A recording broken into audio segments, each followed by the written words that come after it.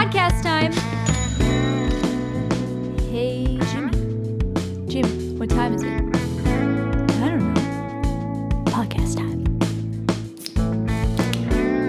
It's fun time. It's time for fun. Podcast time. This is It All Adds Up, the podcast that saves you all the money on all the things. Okay, welcome to the 28th episode of It All Adds Up. I'm Lizzie, and today I'm joined by my brother, John. What's up? We're keeping Season 3 short and sweet, so this is our third and final episode of the season. In the first episode, we discussed how to reduce the huge costs that are associated with owning a car. By carpooling and avoiding speeding and unnecessary hard acceleration and braking, you can greatly decrease your annual gas expenses. And last episode, we talked about how you can save both time and money on your daily commutes by living closer to your workplace and by using public transportation. So that episode focused on intra-city travel, so travel close to your home. Today we're talking about inter-city travel, so traveling from one city to another. So the first expense that comes to my mind when traveling between cities is airfare. In 2017, U.S. consumers spent over $110 billion on airfare, accounting for 25% of all travel-related expenses that year. That's a lot of money, especially considering that most Americans don't fly every year, so that total expense is spread out over fewer people. The cost of flying gets even higher when you include fees for things like parking and baggage. Exactly. The U.S. spends about $5.8 billion per year on baggage fees, and the easiest way to reduce these costs is to avoid checking bags. And if you don't check bags, you don't have to deal with the headache of lost or delayed luggage. A few years ago, I got an 80-liter traveling pack from REI that fits perfectly as a carry-on, and it fits enough clothes and toiletries for 2 weeks. Then I use a smaller backpack for my personal item, and that's where I keep books, headphones, food, a water bottle, and a travel pillow. So I have everything I need without checking any bags. That's a good idea to bring your own food and an empty water bottle. Then you don't have to pay for food and drinks at the airport. I never realized you were allowed to bring food through security, but I think it's usually fine as long as you aren't traveling internationally. And then, of course, bring an empty water bottle to security, but fill it up at a water fountain once you're in the terminal. Yeah, I've saved a lot of money by not paying for the marked up food at an airport.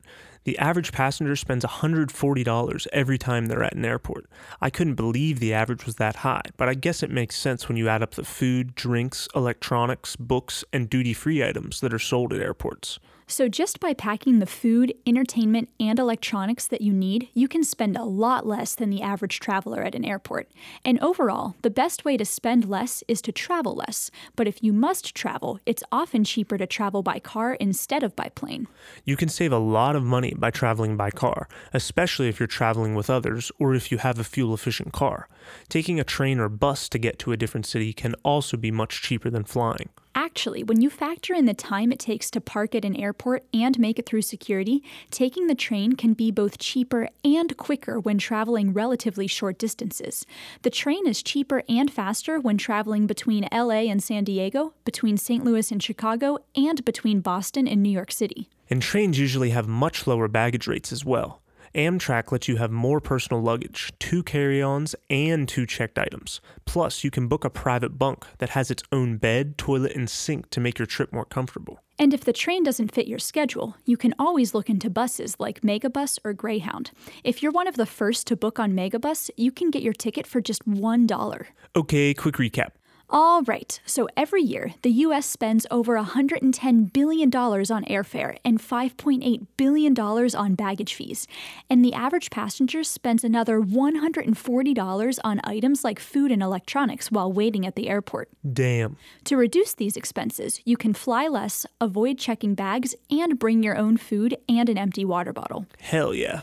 You can save even more money by taking the train or bus between cities, and oftentimes taking the train can be quicker than flying. Hell yeah. So that's a wrap for Season 3, where we discussed how to lower your transportation costs. Stay tuned for Season 4.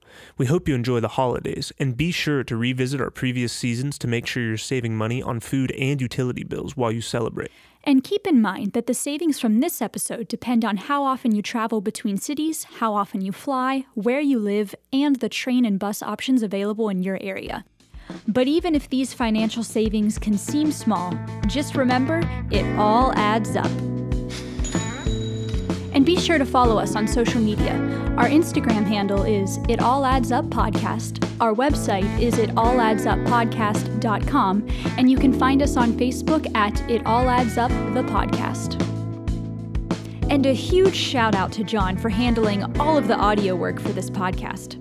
Follow his bands by searching Stray Tuesday or Mother of Earl on Spotify and Apple Music. Guess how much loose change people leave in TSA bins every year while going through airport security? I have no idea. $1 million. That's insane.